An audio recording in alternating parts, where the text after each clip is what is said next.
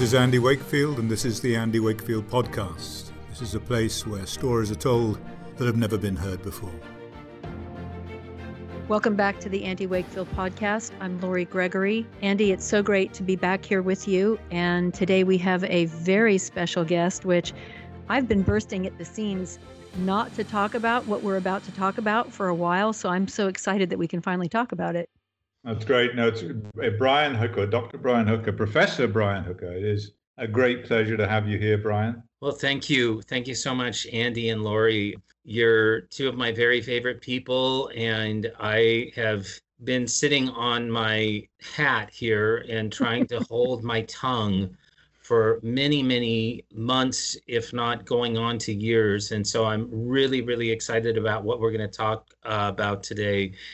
Wonderful. Brian, thank you so much. And I can't overestimate the importance of the study that Brian has done. Just to set the scene, this is the study that the CDC, the Centers for Disease Control and Prevention, did not want to do. They really did not want to do it. They did not want to see it done, and now it's been done.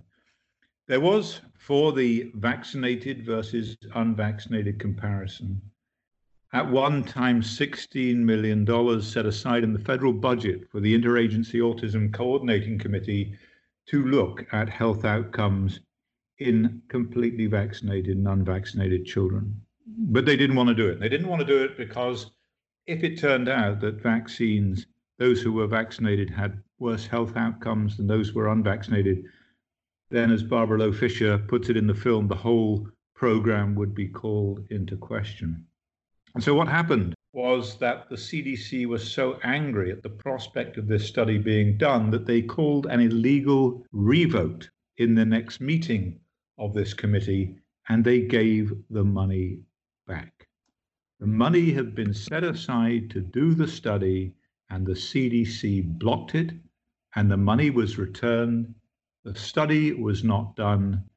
And based upon what we are just about to hear from Dr. Hooker, many, many children, the health of thousands, countless numbers of children was compromised as a direct consequence. So, Brian, please share with our listeners what it was you did. Okay, well, I was able to initiate a study in 2018 and was able to, I was actually asked to join a consortium of physicians who wanted to do such a study. And there were three medical practices at that time. There are still within the study 3 medical practices, and these were medical practices where the pediatricians were friendly to families who are what we would call vaccine hesitant and did not vaccinate their children.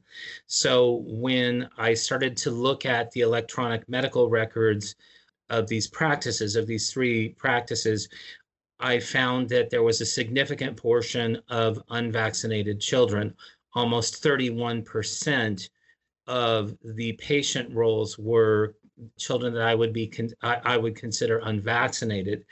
And so I went through a process of proposing with them doing a vax-unvax study, looking at the health outcomes of the children in these medical practices for those that were vaccinated during their first year of life versus those children who were unvaccinated during the first year of life.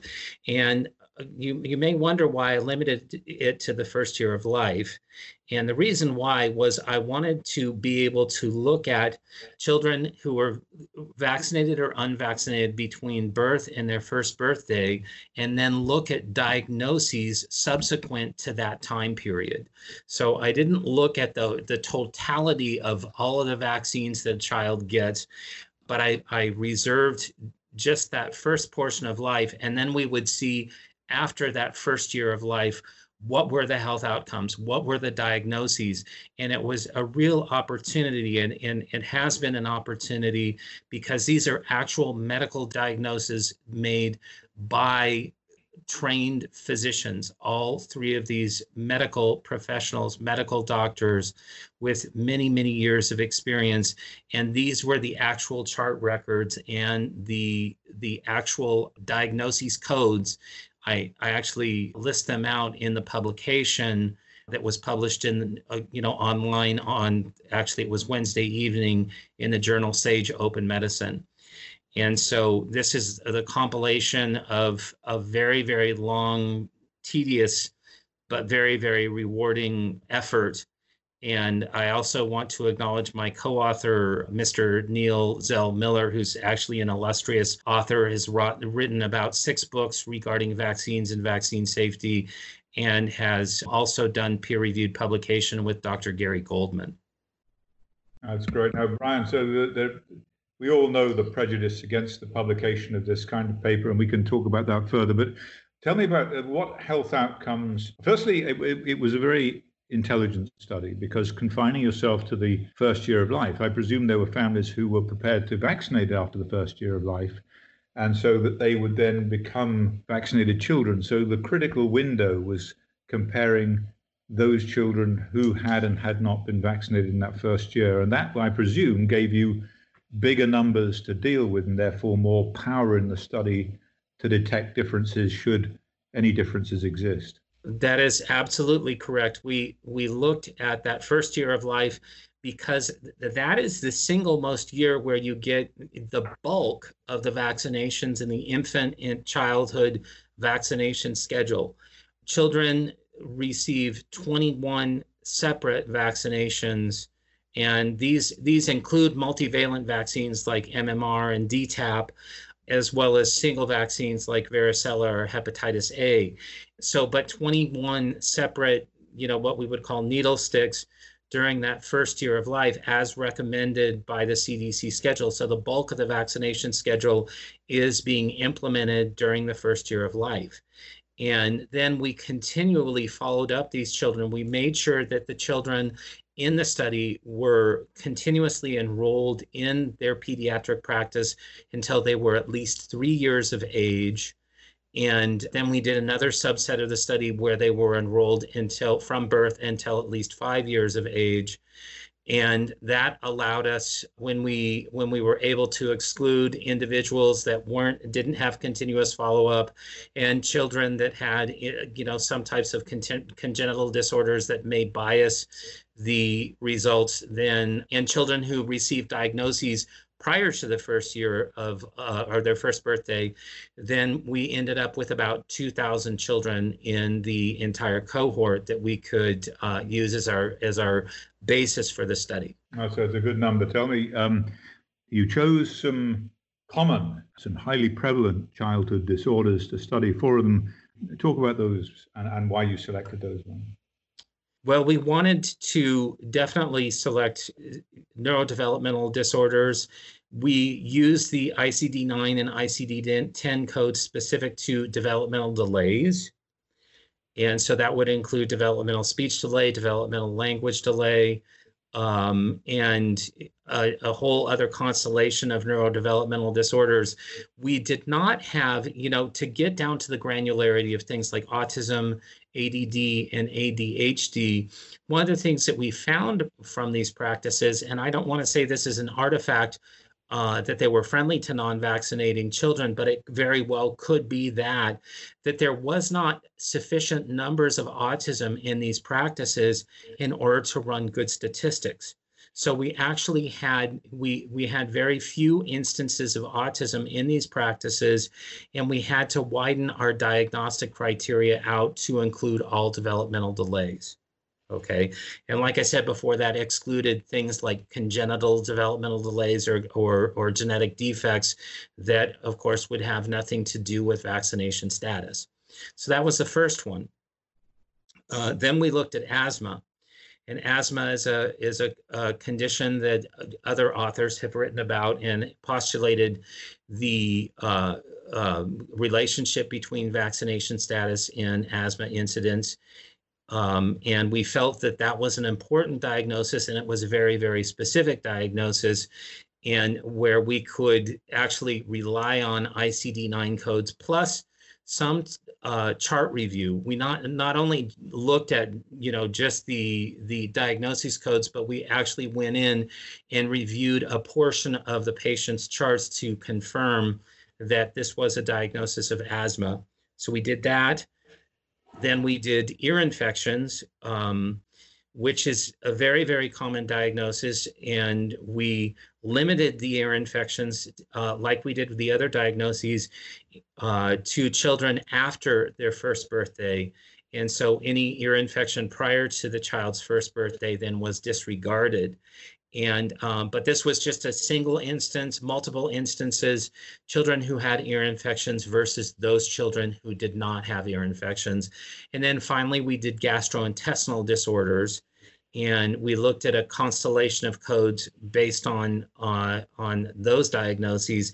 And I, as a parent of a child with severe regressive autism who has GI issues, I've always been interested in the whole nexus between the gastrointestinal system and the neurodevelopmental system. And so I wanted to look at that one specifically. And so we looked at those 4 diagnoses, and then we did a control diagnosis of head injury. Okay, we wanted to look at this control diagnosis. Head injury has nothing to do with vaccination status. And so by looking at this particular diagnosis, we could have a control, and we would know, say, if we did see a relationship between vaccination status and head injury, we'd know there was some type of overall problem with our study, or there may be some type of bias where unvaccinated children are seeing their pediatrician less, even for things like head injury.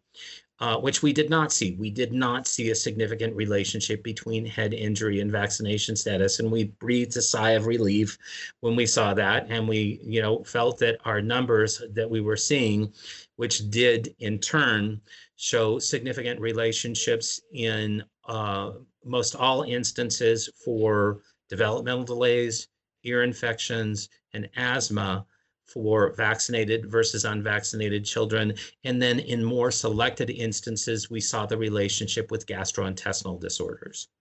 Right, so this is a huge finding, Brian. In your control condition, head injuries, no association. So we're not looking at an artifactual result of health-seeking behaviors.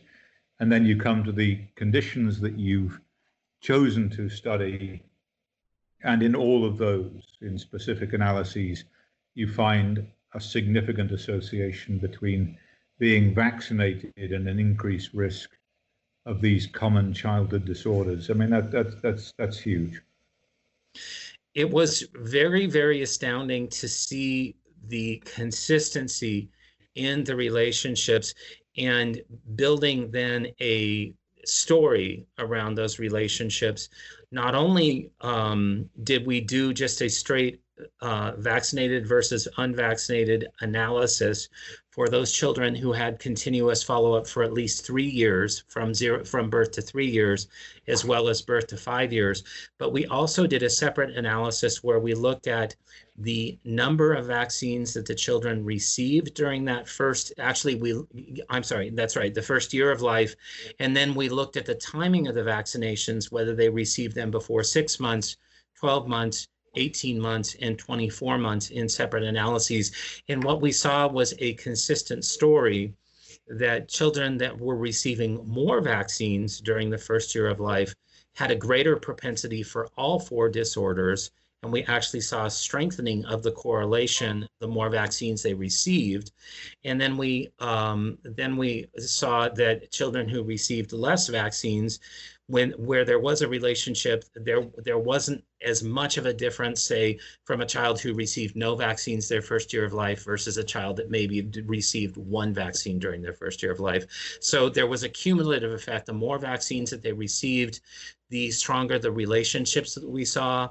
And also, if they received vaccines earlier, say within the first 6 months of life, then they had a greater propensity of being diagnosed with one of these 4 disorders. See, Brian, that's one of the things that I find most interesting. And you'll know, we've been through VAX together and the whole Thompson study, the age of exposure to MMR and autism risk. But way back in 2000, this is just to sort of set the historical scene.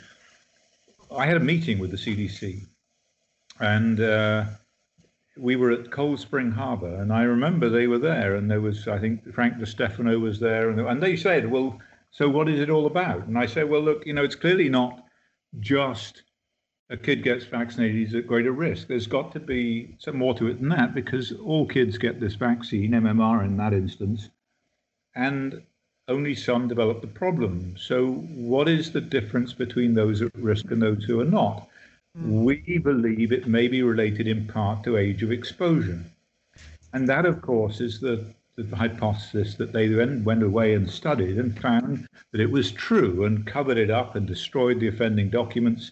And you were the person who blew the whistle on that. And this is something that comes back time and time again, that age of exposure, younger age of exposure, increases the risk of these immunological and neurodevelopmental outcomes. And one of the things that struck me is that I was looking through the discussion of the paper and didn't see it, but do you remember that paper by Cara MacDonald from Canada that looked at asthma risk and a delay in the DPT vaccine, and showed a very, very strong relationship between those who got the early vaccine and increased risk of asthma? I thought that was a very powerful study, and it may be that you just had so many papers to include that strengthen this relationship. But once again, the thing that comes back time and time and time again is the younger you get it, the greater the risk. And this is such a biologically consistent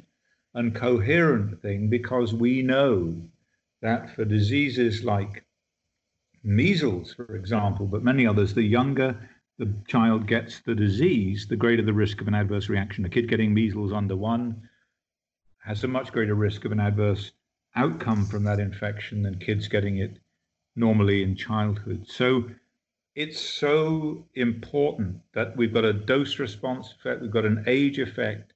This is so biologically plausible that it really cannot be ignored. Do you think it'll be ignored? I almost answered that with dead silence because number one, I don't think it will be ignored. I do think that it will be dismissed as scientifically irrelevant or scientifically flawed, or, I unfortunately, this is not my first rodeo. Andy and I are a part of an illustrious club of scientists who have had vaccine safety papers retracted. Okay. True. And we welcome among our ranks not only Andy and myself, but also Chris Shaw and Yehuda Schoenfeld. So Mark and David Geyer, we're a really good company. Judy Mikovits, thank you. Yeah, I guess she should have been on the tip of my tongue. Thank you very much. But so, I've seen some of the comments on Twitter already calling for the retraction of this paper. When it was just hours old, there were calls for the paper to be retracted. Well, it used a convenient sample of 3 pediatric practices. It used, the confidence intervals were too wide. They were too narrow. I've seen conflicting criticisms as calls for retraction of the paper. I was, conversely, I was very encouraged by the peer review process that this journal went through. There were 4 separate rounds of peer review for this particular manuscript, for this particular study. That's unheard of. Usually you go through 2 rounds of peer review, and this one went through 4 separate, very, very detailed and actually very, very excellent reviews. And it was over the process. I received the results of the first peer review in November 2019, and the paper wasn't accepted for publication until April 20th, 2020. So it was a 6-month process where this paper was revised, where peer review comments were rebutted, where the paper was defended. And so I felt like the journal really, really held my feet to the fire and Neil's feet to the fire in terms of making sure that this was really, really good work. So my hat's off to Sage Open Medicine. I hope that this really, really pans out and that it does get the attention that it deserves. With some of the feedback that you saw on Twitter, I'm just curious, is that from what we would call trolls, or are these actual members of the scientific community? I find it not credible that a scientist would dismiss a paper that's asking really important questions when it's hours old. And is this just the same kind of rhetoric that we see all the time in the health freedom space with regard to even questioning vaccines? How dare we even question the V word? Or what was your take on that? My feeling was I did not recognize the names per se of the individuals. I know the very, very prominent trolls in the health freedom space. I didn't recognize the names, but the arguments were very much the same. They're just the same arguments that we've heard ad nauseum in terms of anything that we would publish that would even have the slightest question that vaccines might be something other than safe and effective. Just the same drivel that we've seen, and individuals working really, really hard, really overtime, actually picking through a manuscript that was hours old in order to find the flaws, rather than looking at the bigger picture and saying, why shouldn't we ask these questions? And I'm not saying I want my feet held to the fire. I hope the scientific community really does pick through this work. I think that they'll find that it will stand. That's I know it'll stand. And these people are part of the problem, and they've lost this one, and they'll go on losing, and they're getting more and more desperate. So they keep throwing this, but they are part of the problem. I was just looking, let's just get it in context again. Each day, this is according to the American Society of Thoracic Medicine, 11 Americans die each day from asthma, and more than 4,000 deaths a year from asthma. And it's a contributing factor in 7,000 other deaths. And I'm no doubt that the asthma is a contributing factor in COVID-19 deaths. So, how much, and the annual cost to the US economy of asthma is $80 billion. Wow. How much of that is completely and utterly avoidable by sane vaccination policy? So this is a massive problem, to get it in context. So frankly, to those people who are going to just jump on this because living in their parents' basement, their income comes from the pharmaceutical industry, to hell with you, frankly, because this is such an important issue. And congratulations to you for doing it, Brian. I do remember once we published, you were talking about. We just got a really weird microphone shift. This will be edited out, but something just happened to one of your microphones, and now there was a loud hiss. So I just want to see if we can fix it, because this is so good what you're talking about. Okay, it seems to have stopped. Seems to have stopped. Okay. Okay. Continue. Just to give some context to you were saying, Brian, about the lengths people will go to have a paper retracted. I wrote a paper once which was in a journal called Adverse Drug Reactions and Toxicological Reviews, which was independently owned and run, and it was a paper that was critical of the MMR vaccine. Well, in this instance, they didn't have the paper withdrawn. The pharmaceutical companies bought the journal. They bought the journal and changed the name. When they took out adverse drug reactions, they got rid of that because that was really misleading. Wow. There shouldn't be a journal that's dedicated to studying adverse drug reactions. That's unthinkable. And they continued to call it toxicological reviews. And so they will go to any length, and they clearly have a great deal of money and influence. So who knows what will happen, but they're losing very, very badly. And that's quite clear. And all of the public relations effort now is being thrown at trying to persuade an increasingly skeptical public, an increasingly educated public, and a public that is increasingly aware of the hazards of vaccination.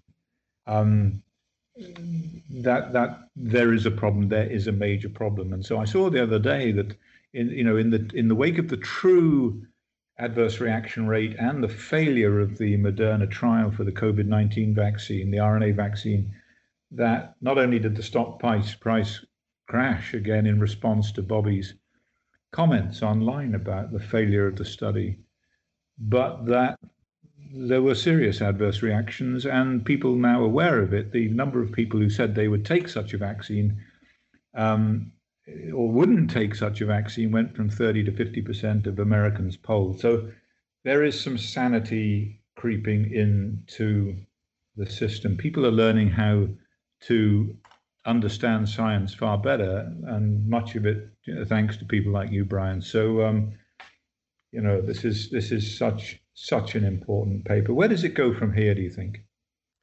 Well, my hope is that we will pick up some additional publicity for this. I've actually been working with Children's Health Defense, Bobby Kennedy's organization, in order to get a press release issued. And we're having trouble with the agency that is working on the press release. We're having to edit this. They're wanting us to water down the text of the press release to fit their narrative, and so What? that's been very, very frustrating. So, at this point, we're working with them in order to wordsmith this to at least get the press release out. Anything that has a link, that will go across, through the news agencies to the individual news providers, that has a link to the paper, I will be happy with. I just want them, I want news agencies and news affiliates to be alerted to the existence of this paper. So we're working with that and trying to get this more broad spread. And also, it has gone out to about 500 news and media contacts that Children's Health Defense had collected independently of working with this particular agency. So, so my hope is that we'll get some more, what I would call mainstream and alternative media attention for this particular paper. And then in addition, that more individuals would step forward. I was very, very fortunate to have 3 medical practices that will remain anonymous to do this work. And several reasons why they're going to remain anonymous. Number one, I don't want any type of disclosure of any of the patients, anything like that. And number two, medical doctors, when they participate in this type of work, they put a big target on their backs. And that you see individuals like Dr. Bob Sears and others who have undergone persecution. Of course, we're talking to Andy Wakefield, who nobody's undergone that level of persecution in the world for losing their medical license for, basically the lies of the pharmaceutical industry, Rupert Murdoch and Brian Deere. So, I want to maintain the anonymity, but my hope is that more individuals will step forward, more medical practices will step forward, so this type of information will be more readily available. And the next time I do such a study, that I could do a study with, instead of 2,000 children, 4,000 children or 10,000 children. There's no reason why we shouldn't even open up the CDC's vaccine safety data link. I've been in the CDC's vaccine safety data link. That's 9 million patient records from 9 million patients. And I know there are unvaccinated children in that particular database. Okay, so these things need to be forced open. They need to be opened up. And I hope that this will be instrumental in opening these up, and also instrumental in the big wave of mandate bills that we're expecting to see hit in the state legislatures due to COVID-19.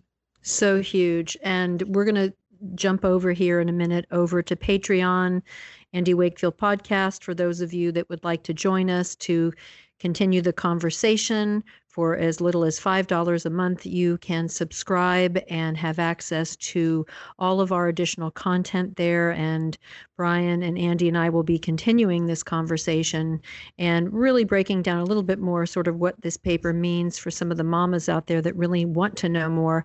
Andy, I think you really pegged the news slug, as they say in the old days in newspapers, about what the relevance of this really could be, and that is the asthma connection, the potential asthma connection, the implication for what Brian is revealing in this paper, and what it could mean for what we're seeing now with COVID. If this is an $80 billion a year problem in our nation, is that national or international? I don't know. It doesn't really matter. $80 billion is a huge problem. And whether or not either of you think this could lead to further investigation in the asthma track. Oh, I'm sure. I mean, it's not confined as to asthma, as you know. I mean, 6% of American children have developmental delay or more. Mm-hmm. So it's a huge number of children who are affected by these various conditions. And of course, it's a way of the pharmaceutical companies making money at the back end as well as the front end. Make sure. Sick and then make trillions of dollars on the medications required to treat those problems. Bobby Kennedy says it's 50 million a year, 50 billion or 50 million a year vaccine market, and 550 million a year for the products that are caused by vaccines. It's a B. It's a B. It is a B. Absolutely. So yeah, it really almost incomprehensible for most of us, that amount of revenue. Very interesting. Before we switch over to our Patreon side of things, Brian, one last comment, if you would, about the asthma component. The autism component, and were you surprised at this particular result? It was very interesting to see how few cases of autism that we had in these practices. And one of the things that I really wanted to be very vigilant about was I wanted patients who were born into the practices. So I made sure that these medical professionals had seen these patients right, they had their checkup right after birth, or they had some type of chart notes for when the baby was born in the hospital. Mm-hmm. When we expanded out our scope and looked at children who hadn't been born into the practices, children who had come into the practice later on in life, we did see a lot more autism. But it was interesting to me, and an artifact that deserves much, much more study, is that in these practices that were friendly to non-vaccinating children and mm-hmm. families of non-vaccinating children, that they were saying so few cases of autism, and so few cases of, for that matter, ADD, ADHD, which we put together as one category, and we still could not find enough children in order to do valid statistics in this, what I would call a relatively small sample of 2,000 children. I have been fortunate I've embarked upon another study. This is going to be what was published on Wednesday evening, is the first of a series of studies that I'm doing. And so in future studies, we will be able to do autism, and we will be able to look at vaccination status and autism. So I'm very encouraged by that. But again, these weren't non-vaccinating practices. These were practices that were just friendly to non-vaccinating families. All three pediatricians gave vaccines regularly in their office. So this is, and to see this kind of stark difference where the amount of autism that they saw within these children who were born in these practices was so much lower than what we would consider the national average of about 1 in 54 children.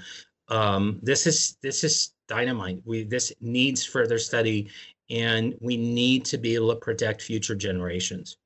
Yeah, no, I imagine that this must now become part of informed consent, certainly within those practices and amongst any practice where a pediatrician takes the trouble to read your paper, that part of the informed consent process is that this result has emerged, that Right. earlier vaccination per se is associated with these adverse health outcomes. People need to be aware of that. So, it'll be interesting to see if the participating practices incorporate that and act accordingly. So it cannot be overstated, the importance of this study. And the question is, does it appear in the new movie? The answer is wait and see.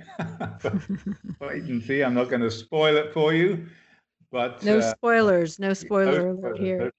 But we will include a copy of the paper on the Patreon link for those of you who go over to patreon.com, Andy Wakefield Podcast, which we will shift over to now for continued conversation. And I would encourage every mama to print a copy of that paper and take it into your pediatrician if you are interested in continuing that dialogue with your healthcare practitioner. Andy and Brian, much congratulations on this paper. Thank you so much for joining us. Andy, this is number 24 in the books. Number 24. Good stuff. You've been listening to the Andy Wakefield Podcast, a place where stories are being told that have never been heard before.